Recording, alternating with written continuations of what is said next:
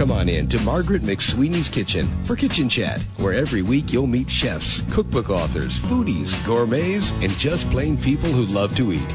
And along with laughter, chat, recipes, and stories about food, you'll sometimes also hear words of inspiration, love, and hope. As Margaret always says, Kitchen Chat is food for the senses and food for the soul. So grab a cup of coffee, put your feet up on a comfy chair, and get ready to spend a little time with Margaret and her friends. Hello, everyone, and welcome to Kitchen Chat. This is your host, Margaret McSweeney, here on webtalkradio.net, and I am so delighted that you are joining me here in my kitchen today. We have a very, very special guest, but before I introduce her, I'd like to just give you a quick little background about Kitchen Chat if you're a new listener. Each week, we have featured guests, many times celebrity chefs, foodies, culinary experts, and people who just love food. This week, we have a very interesting guest. It's not a chef, but a top nutritionist at the National Nutritionist for Cancer Treatment Centers of America. And I know this isn't a typical topic we discuss here on Kitchen Chat, but I think it's really something important that perhaps you really might be interested in. I think all of us have come into contact with someone we love, we care for, who has been touched by cancer. We've all been touched by cancer in one way, shape, or form.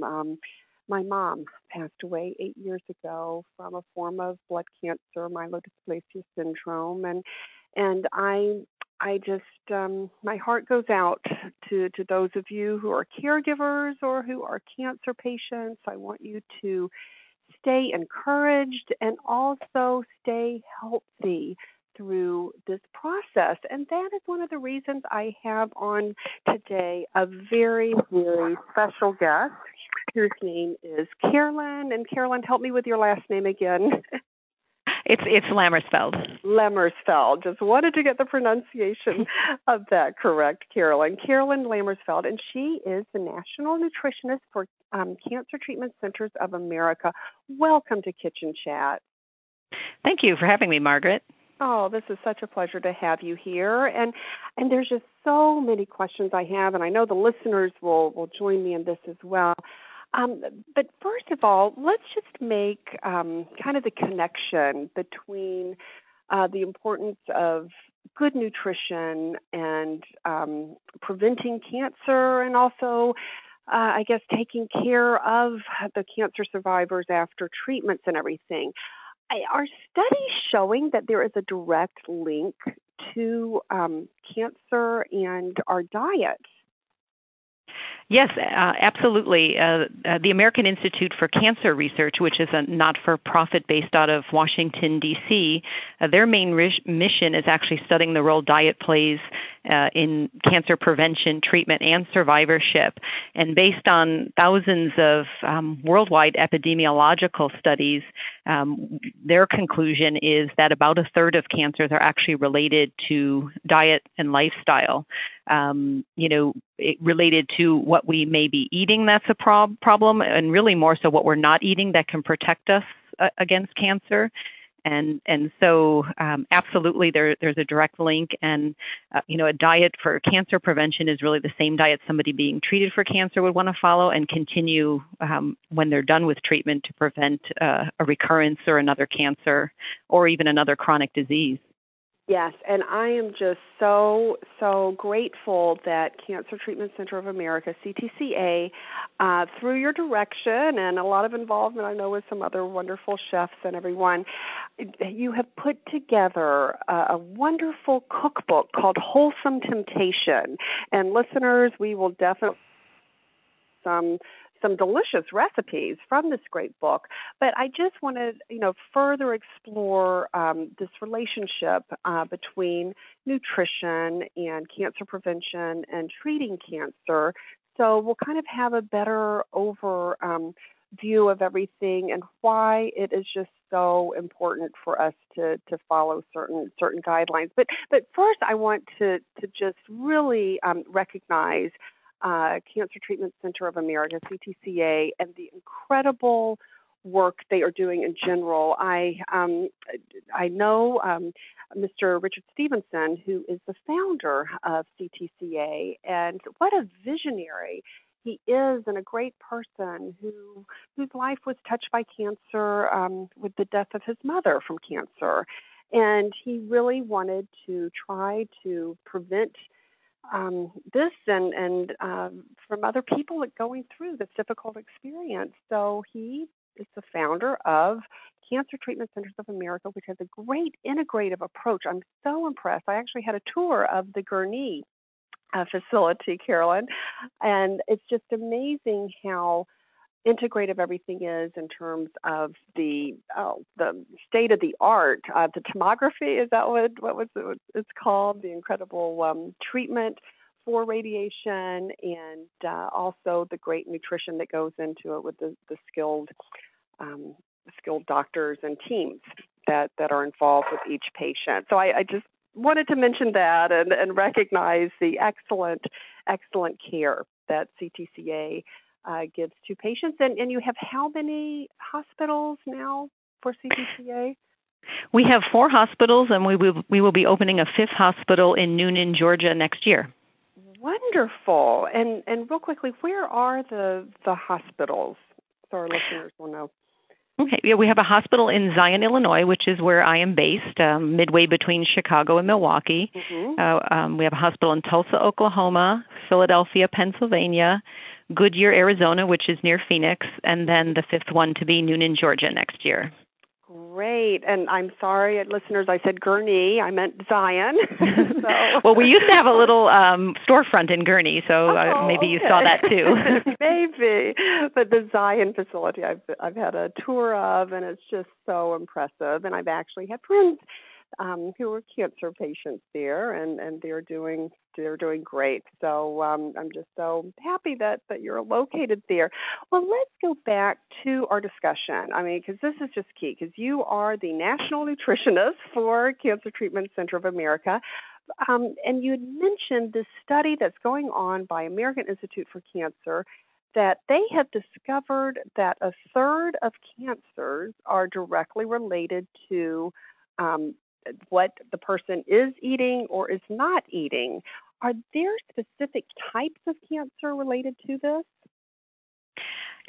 Yes, one of the biggest, the American Institute for Cancer Research put a report out in 1997, and then they put an updated report out in 2007 with really showing that the biggest dietary risk factor with almost all cancers, not all, but most of the most common cancers, we treat or that are prevalent in incidence in our country, postmenopausal breast cancer, prostate cancer, colon cancer, to name, some of the more common ones, are actually related to being overweight or obesity, mm-hmm. which we know is becoming an epidemic in our society.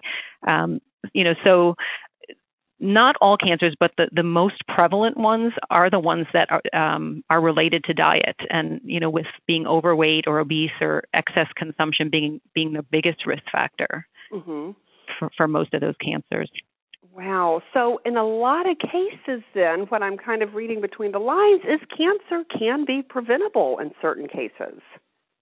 Absolutely. I mean, there are genetic components and many things we don't know about cancer yet, but we are learning, again, that, about 30% probably could be prevented just with lifestyle changes, maintaining, achieving or maintaining a healthy body weight, adopting more of a plant-based diet, which by eliminating some of the animal foods, we're eliminating some of the fats that can contribute to excess calories and weight. And with plant-based foods, we're actually adding alternatives that have, either less fat or healthier fats. And plant-based foods have hundreds of what we call phytochemicals, or things that aren't necessarily vitamins and minerals, but compounds that have anti-cancer activity. One of the things we know is cancer can start just by a change to the genetic material in our cell. Our DNA that kind of tells our cells when to divide, how to divide, when to die off, and things in our environment and things we eat can actually cause insults to that DNA or the genetic material in our cells and cause them to become dangerous or cancerous. And a lot of the things we eat in a plant-based diet, these phytochemicals can actually protect the DNA from those insults. So that's kind of the mechanism of how diet can protect us against cancer. And I love the terminology you give to this, the insults. Yes. that insult the cell.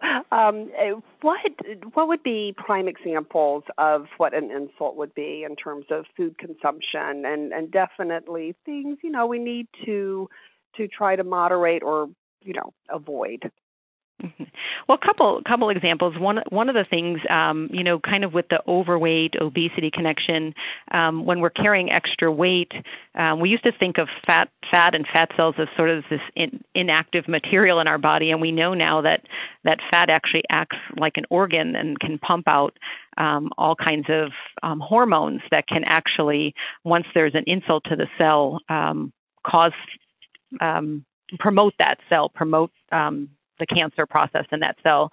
One of the things that many women can probably relate to is estrogen. So when your fat cells actually store estrogen and can raise the estrogen levels in our blood, which we know increases the risk of some breast cancers and other female-related cancers. Another one, which is something not necessarily food-related, but alcohol. Alcohol is one. It's certainly toxic to sort of every tissue and cell it touches. But if you're consuming, actually, just a little bit of alcohol and not getting enough of one of the B vitamins, folic acid, the alcohol can very easily cause a direct insult or change to that DNA genetic material and start causing the cells to divide in a way that promotes cancer. Wow. Oh, this is just fascinating to hear, especially when you said fat acts like an organ. I mean, this is amazing. It's not inactive. It's a very active process. Now, you'd mentioned B vitamins and folic acid as being very important, particularly to women, I would assume. Mm-hmm. What types of food do you recommend women include in the diet for daily consumption to make sure we get enough of the B vitamins and folic acid or folic ingredients? Okay. Yeah, one of the best sources are leafy green vegetables. Mm-hmm. So trying to incorporate at least one serving of leafy green vegetables in the diet per day. Orange juice has a considerable amount.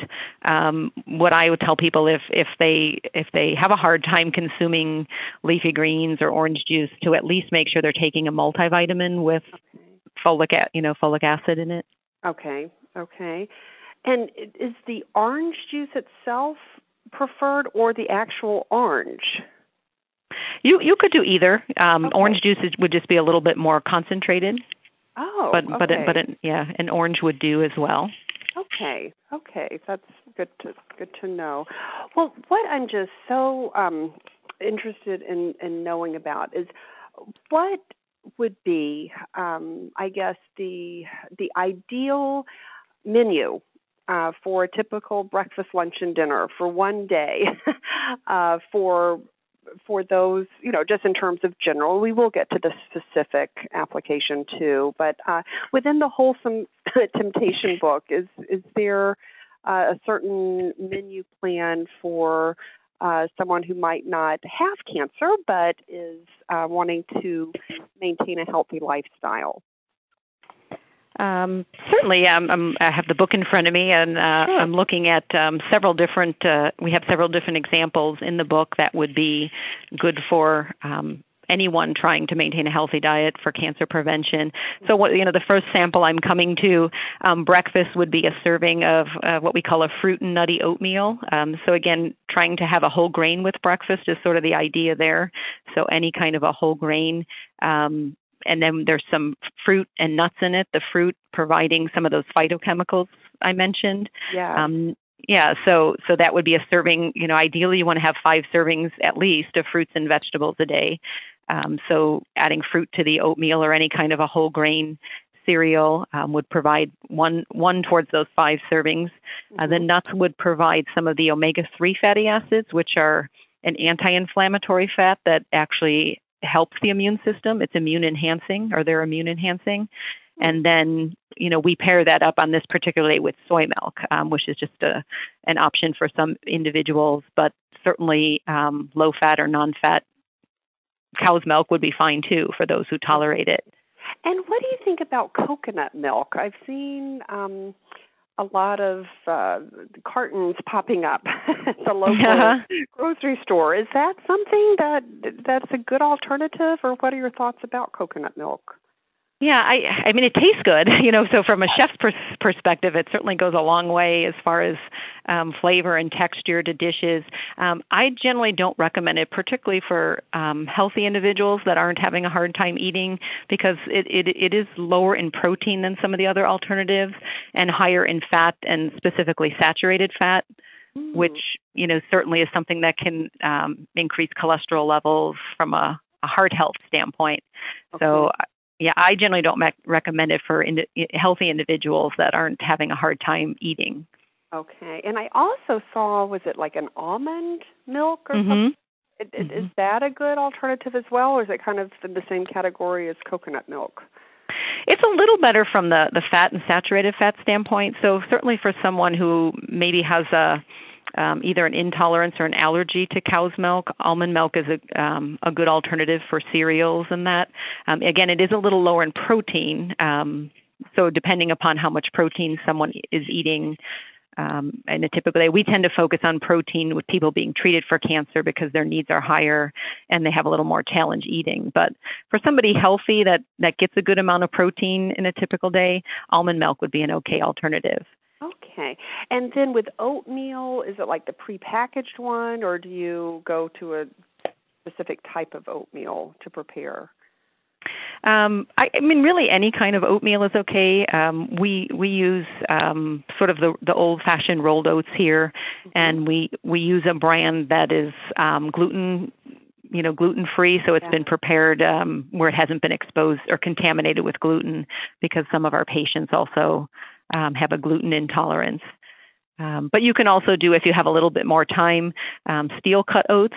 They're comparable to rolled oats, nutritionally speaking, but they have a little bit more texture. They're chewier. So for some people, that's a little more satisfying. Right. Yeah, for breakfast. Great. So we've gotten this great menu for breakfast, and what would you recommend for lunch? So then on this particular day for lunch, we have a serving of black bean quesadillas and sweet red pepper tomato chipotle soup with couscous and lime. Wow. So sort of a soup and bean quesadilla combination. Wow.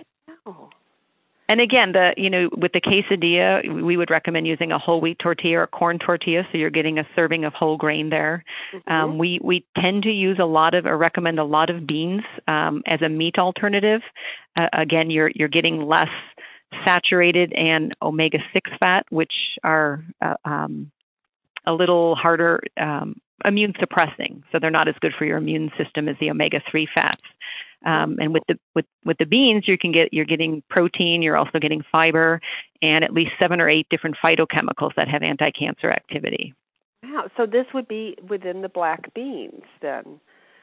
Yes. The black bean ingredient. Now, yes. Now, does someone have to, get the fresh black beans, or can you use the ones in the can? You can use the one that can. I mean, if you have the time, to get dry black beans and soak them and cook them. Again, it's more natural, but the canned beans really don't lose any of their nutritional value, and you certainly can rinse them to get rid of any added salt or sodium that was used as a preservative.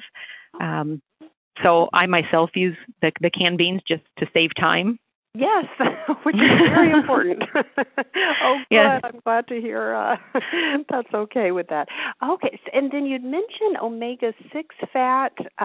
What do you find omega-6 in? What kind of foods?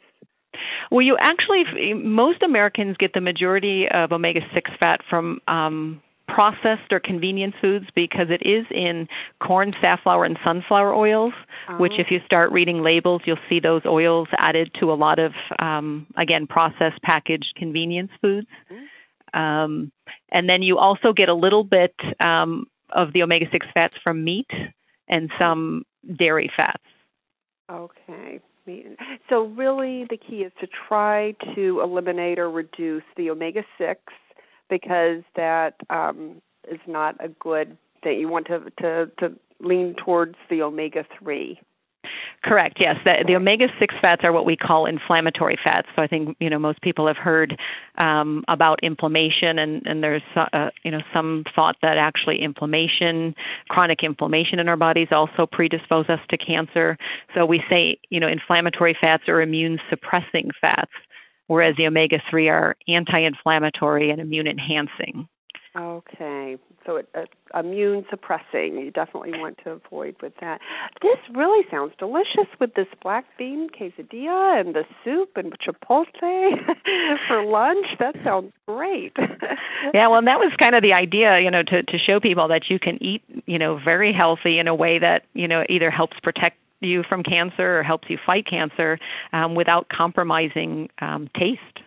Yes. Oh, this is just wonderful. And all of this is in your Wholesome Temptation cookbook. I'll definitely provide a link to that, listener, so you'll know where to find these delicious menu options. And so we've gotten through breakfast, lunch, and what's on the menu for dinner? Yeah, dinner. So dinner, and here's sort of showing that you don't have to be, go completely vegetarian, to be healthy. It's a deviled chicken breast with a 100% whole wheat roll, homemade roll. You can dip that in a little extra virgin olive oil with maybe a tablespoon of Parmesan cheese and some Italian spices mixed in, and a serving of orange glazed asparagus and steamed carrots. Wow. And what makes a chicken breast deviled? What's with that? I'm going to have to find the recipe here. Oh, because it sounds very interesting there. And then with the olive oil, that's great that you can include that with the Parmesan cheese. Well. Yes, it adds a little bit of flavor and, again, a little bit of a healthier fat. But the deviled chicken breast, it actually has whole grain breadcrumbs, a little bit of white wine, marjoram, salt, pepper, mushrooms, lemon juice, honey mustard, parsley. So probably some familiar ingredients that individuals would use. Yes. Oh, that sounds really, really good. And so totaling everything from breakfast, lunch, and dinner, how many calories would you say that is? And is there kind of a game plan in terms of how many calories you should be consuming a day or not consuming a day? Does that tie into everything as well? Certainly, that particular menu, we actually have a snack in there too, but without the snack is about 1,850 calories. Again, we designed this book for people being treated for cancer who tend to have sometimes a little bit higher calorie needs. Yeah. But for the average individual, if they're at a healthy body weight, 1,850 calories might be okay. Okay. Calorie needs are so variable depending on someone's size and activity level. But a good number of people, on 1,800 calories or so, a little activity would be able to maintain a healthy body weight. If you have a few extra pounds to lose, you might need to go down 1,600 calories, so just a little bit. But you could follow the same menu and just cut the portions a little bit. Right. Right. Cut the portions down by, what would that be, 10 or 20%. Exactly. Now, you'd mentioned, how important it is to have the 5 servings of fruits and vegetables. Has this food pyramid changed in any way or been revised or enhanced through the years, or is it still pretty much the same? Well, it actually just did undergo a major revision, which we love. Nutritionists, dietitians really like the new healthy platter or healthy plate. Oh. So instead of the pyramid now, we actually have a plate that basically shows you what constitutes a healthy meal, where about half of the plate is whole grains. Actually, half to 3/4 is whole grains, vegetables, and then just a quarter, a small amount, is protein.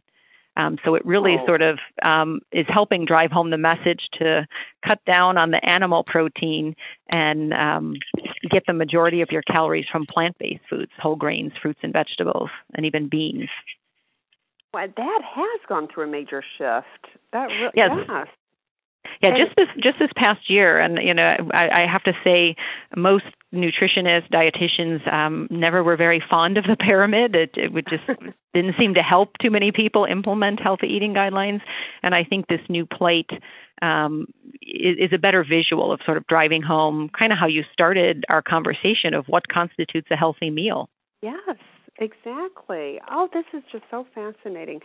Do you think it's okay, because it's, for example, both of my daughters are vegetarians, and and it sounds, what I'm hearing is, that's okay. It's these plant-based diets are really great. But is there something for those listeners out there who are vegetarians that they need to make sure is included on their healthy plate in order to help prevent cancer and just maintain a healthy lifestyle? Mm-hmm. Well, I think the biggest thing is making sure that because there are vegetarian diets that aren't healthy or balanced. I've certainly worked with a number of individuals who followed a not ideal vegetarian diet, but certainly making sure that there are plant proteins incorporated into the diet every day. So beans, if you're not eating any animal foods, most people will need about 1.5 cups of beans a day, some type of beans. And so making sure that that's in the diet for protein, and making sure that there are plant sources of calcium, because the average American gets most of their calcium from dairy products. So if those aren't part of someone's vegetarian diet, making sure that they're eating several servings of high calcium plant-based foods, like leafy greens, figs. Your beans actually have some calcium in them too. And then B12. B12 is a vitamin that is hard to get in a vegetarian diet. So some of the best ways to get that in a completely vegetarian diet with no animal foods would be in plant-based foods that are fortified with B12. So most of our soy milks now have B12 added. The almond milk, cereals. So making sure you're getting foods that have B12 added to them. Okay. Now, this is great. Thank you. I'm definitely going to make sure and call my oldest daughter at college to make sure she's getting her B12 intake. Now, I love the way that this Wholesome Temptation cookbook is organized. And listeners, I really encourage you. It's just amazing, the things they have in there. And also things I did not realize that a lot of cancer patients face, and in terms of a changing of their taste buds at some point, and what food might taste good to them and might not taste good for them. And so you even include a section in there for recipes to meet that stage. Yes, we when we designed the book, we actually divided it in sections based on some of the typical challenges that people being treated for cancer have with eating. And one of the sections is definitely addresses, as you mentioned, taste changes, which can be caused by the treatments themselves. Sometimes it can be caused by a deficiency in a nutrient. And so while we work to improve that, providing recipes that will help with the changes in taste. So we actually call that section Spice It Up. And there's some tips, just general tips. Something that can happen is things taste metallic. So something simple like using plastic utensils instead of metal utensils. Marinades work very well. So marinating foods in fruit juices, flavorful salad dressings, sweet and sour sauce, using a lot of herbs, and even we encourage people to use unfamiliar herbs because they don't know what they're supposed to taste like. So this is not a time for people to have their favorite foods because it may not live up to their expectation, but trying things where you don't have an expectation of what they're supposed to taste like works well during this time. So we have things, a lot of the recipes in this section will use tomato. Tomato tends to work well with some of the taste changes. We have like a Moroccan shrimp, which is just loaded with different herbs and tomatoes and beans. That's where the deviled chicken breast fits. Oh, this sounds really delicious. It's just some great dishes. Yeah, I mean, I think most people would find the majority of, even a recipe in a section for people with taste changes doesn't mean that it wouldn't taste wonderful to someone. In fact, some of these recipes are recipes that our chefs would, make in our dining rooms for caregivers and our employees. So they're not exclusively for people that have taste changes from cancer treatment. We have some chilies in there, some vegetarian chilies. Oh, this sounds like a great cookbook here, a wholesome temptation. And I also just want to mention too, with Cancer Treatment Centers of America, and you can visit the website www.cancercenter.com. It really is an integrative and a wholeness approach, if that's a word, to caring for not only the patient but the caregiver. The dining facility, I've had the wonderful opportunity to eat the food there, and it's not like your typical hospital cafeteria by any means. I mean, it's just so fresh, so delicious with a lot of options. So, and as I understand, a nutritionist will work with each patient. Is that right? At the time of admission, to kind of get a sense of what types of food and menu planning. Absolutely. Actually, every oncologist at our facility has what we call a patient-empowered care team, and that team consists of a registered dietitian, a naturopathic doctor, a mind-body therapist, physical therapist, pretty much someone being treated for cancer might need to help them through cancer treatment. So patients would have a dietitian evaluate them on their first visit as far as what their nutritional status is, what would be recommended from a meal planning supplement standpoint. And then that same dietitian follows them every time they come in to see their oncologist. So they establish a relationship with that person from their first visit all the way through survivorship.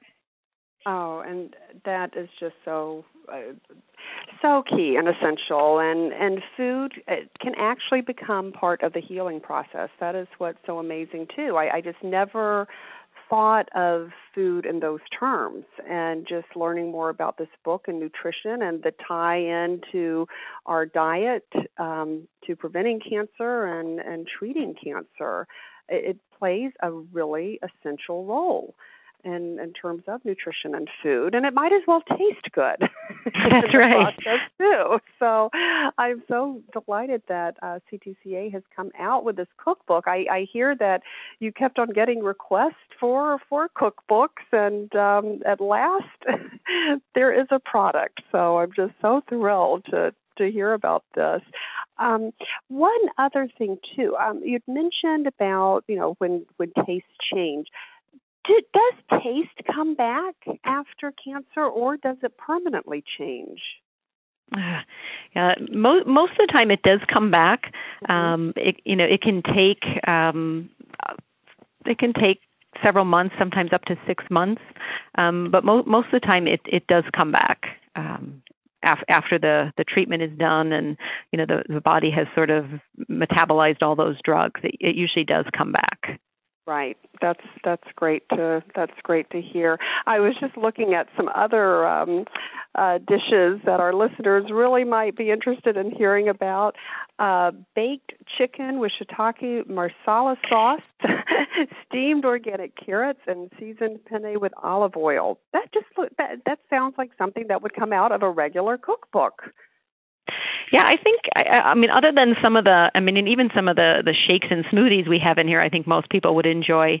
These are recipes you might even see served at some of your best restaurants. these days. Exactly. And then pan-seared walleye, am I pronouncing that correct? With lemon, organic broccoli, and Himalayan rice pilaf with almonds. Now, what is Himalayan rice pilaf? Himalayan rice is sort of like a red, crunchy whole grain rice, or more like a brown rice, but it definitely has a very dark red hue to it. A little more crunchy, so a little more texture than sometimes you get from rice. And so it's just another way to add whole grains and introduce some variety and color to a dish. Yes. Oh, that is just great. Now, who came up with these dishes? Did you work with the chefs, or how did this creative process work for this cookbook? Yeah, it's as you mentioned, patients have been requesting this for years. They come here and they spend hours with a dietitian that's educating them on how to eat to help minimize side effects during treatment, and how to eat when they're done with treatment. So hopefully they don't have to come back for treatment. And then they would taste a lot of the dishes in our dining rooms and say, okay, I get it. This is good for me. It tastes good, and I want to know how to make this when I go home. So all of the dietitians from all of our sites worked with all of the chefs at all of our sites, and everyone contributed recipes. So a lot of the recipes are from our chefs, because they, some of them actually have cooked in their own restaurants. They're sort of experts in this area. But many of the recipes also came from our dietitians. Some of our dietitians are actually also trained as chefs, wonderful cooks. And so everybody submitted recipes, and then the recipes went through. There was a subgroup of individuals that actually reviewed all the recipes to see if they met our criteria that we had spelled out in the beginning of the project. Right. Some of the criteria was certainly that it had to have we wanted the recipes to have a plant-based emphasis, that they would be less than 30% of calories from fat, unless it was from a healthy fat like olive oil or fish, the omega-3 fat from salmon. We wanted as little possible added sugar in the recipes, including the desserts, no artificial sweeteners. So the recipes were then run through those criteria, and if they didn't meet the criteria, we would send them back to either the chef or the dietitian and ask if they could tweak it in a way where it would meet the criteria and still taste good. And in some cases, they were able to do that, and in others, we had to just say, this probably isn't a recipe we want in this book. So.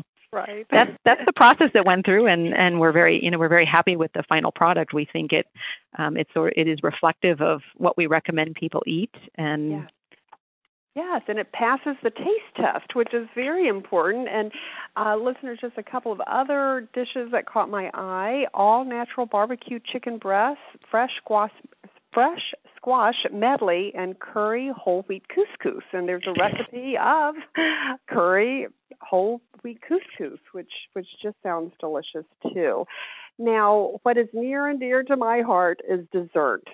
You had mentioned dessert. Do you include some desserts, and what is your favorite one that is definitely one that will satisfy?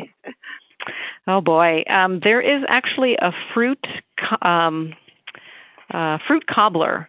It's I believe it's in here as a peach cobbler, but it's a fruit cobbler with again oatmeal, so a whole grain, and very little added sugar. That's probably my favorite, because it tastes like what you're used to having for a super antioxidant peach blueberry crisp. That's what it's called. Oh, yeah. So it tastes like dessert. It's healthy. It's good for you, and it doesn't seem like something that's low fat, low sugar. And is the substitute then oatmeal? Does that seem to be what gives it that taste and that cobbler without all the added sugars? Oatmeal then. Yeah, it has oatmeal, whole wheat flour, wheat germ. It does have a little bit of brown sugar, honey, almonds, cinnamon, nutmeg, and then the fruit itself. Again, the more you cut down on sugar, then after a while you start to actually really taste the fruit. And as you said, some of the taste from grains and nuts and spices.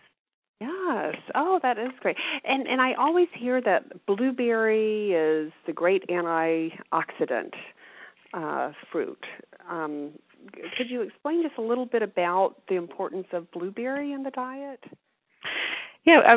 When you look at, so there's something called, the abbreviation is ORAC, but it's sort of the oxygen radical absorbance capacity. It's a sort of a fancy name for the antioxidant content of a particular food. And antioxidants being something, again, that can prevent that damage to the genetic material in your cell. Yeah. And blueberries is, one of the top 7 foods as far as, the high antioxidant content. There's some, preliminary literature suggesting blueberries, the antioxidants in blueberries may protect our brains, against Alzheimer's, dementia, some of those things. But really, you can get some of those same antioxidants from other berries as well, raspberries, strawberries. So we generally recommend people try and incorporate, if they can, close to a cup of berries every day in their diet for that reason. Okay, and in the winter when those fresh berries aren't always easily accessible and the areas where it's really cold, would frozen berries suffice? Is that something that you can substitute? Absolutely. I mean, most of the fruit nowadays is flash frozen, so it's sort of the next best thing to fresh. We'll even, in fact, one of the desserts in the book is a fruit crumb bar using sort of a blueberry spread, sort of like a blueberry compote. There's all fruit spreads that you can get that are sort of like jelly but with no added sugar. Oh. And some of them actually have, some wild blueberries in them. Wow. That's another way potentially to get some berries in the diet as well with dessert. Oh, that does sound great. And then this Brazilian berry, acai, or how do you pronounce that one? Mm-hmm. Yeah, acai. Acai.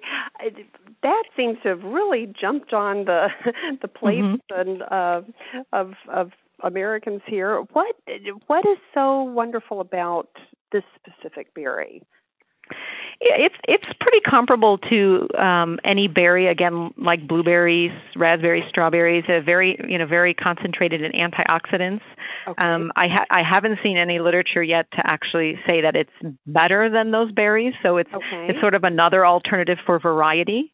Different flavor, different variety. I mean, it is one of those things that's being sort of promoted for all kinds of health benefits, including weight loss. Some of the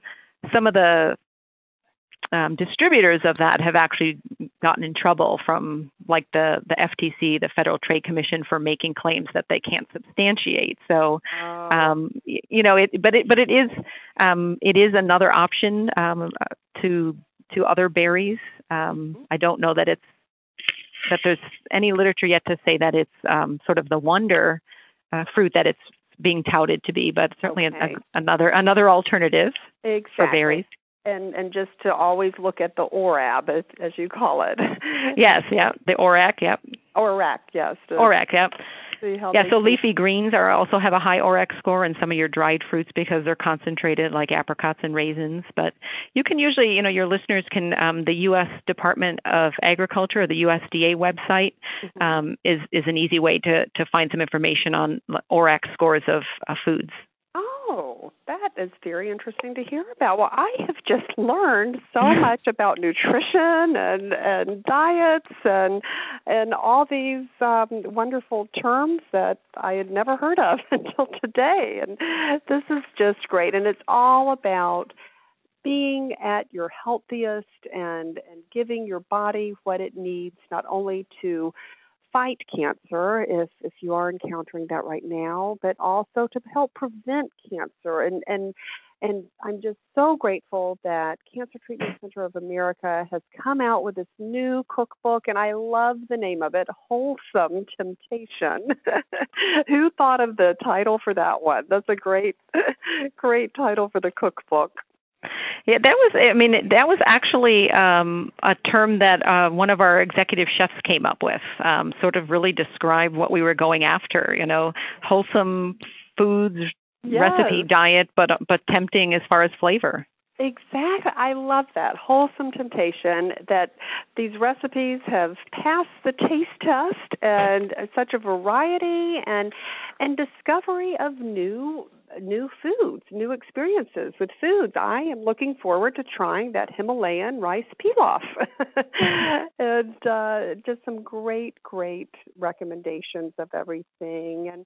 And thank you so much, Carolyn, for sharing with us here on Kitchen Chat today, and giving us some great guidelines and some wonderful recipes and dishes to help us, myself and listeners, to just have a healthy approach to food and still keep the taste. And I'm just so thankful. That was my pleasure. Oh, this is great. So listeners, I will provide a link on the WebTalkRadio.net website for Kitchen Chat to Wholesome Temptation, the new cookbook released by Cancer Treatment Center of America. I will also provide a link to Cancer Treatment Center of America, cancercenter.com, for some wonderful resources they have available too if you are going through cancer or know someone who is. Just a wonderful website with great resources for that as well. Well, Carolyn, thank you again, and thank you to the chefs here as well at CTCA for coming out with a great book. And listeners, please let me know your thoughts, and look forward to hearing from you and keeping in touch. So as you gather around your kitchen tables through the holidays and through every day, please remember to take the time and savor the day. Thank you for joining us today. If you're interested in Margaret's books, A Mother's Heart Knows, Pro Girls Encountering Grit, Experiencing Grace, and Go Back and Be Happy, please just click on the covers on the WebTalkRadio.net page in front of you. Margaret would love to connect with you and hear from you, so join her on Twitter, Facebook, her blog, or click on this website to leave a note and share a recipe. Thank you again, and we'll see you here again for a new show next week.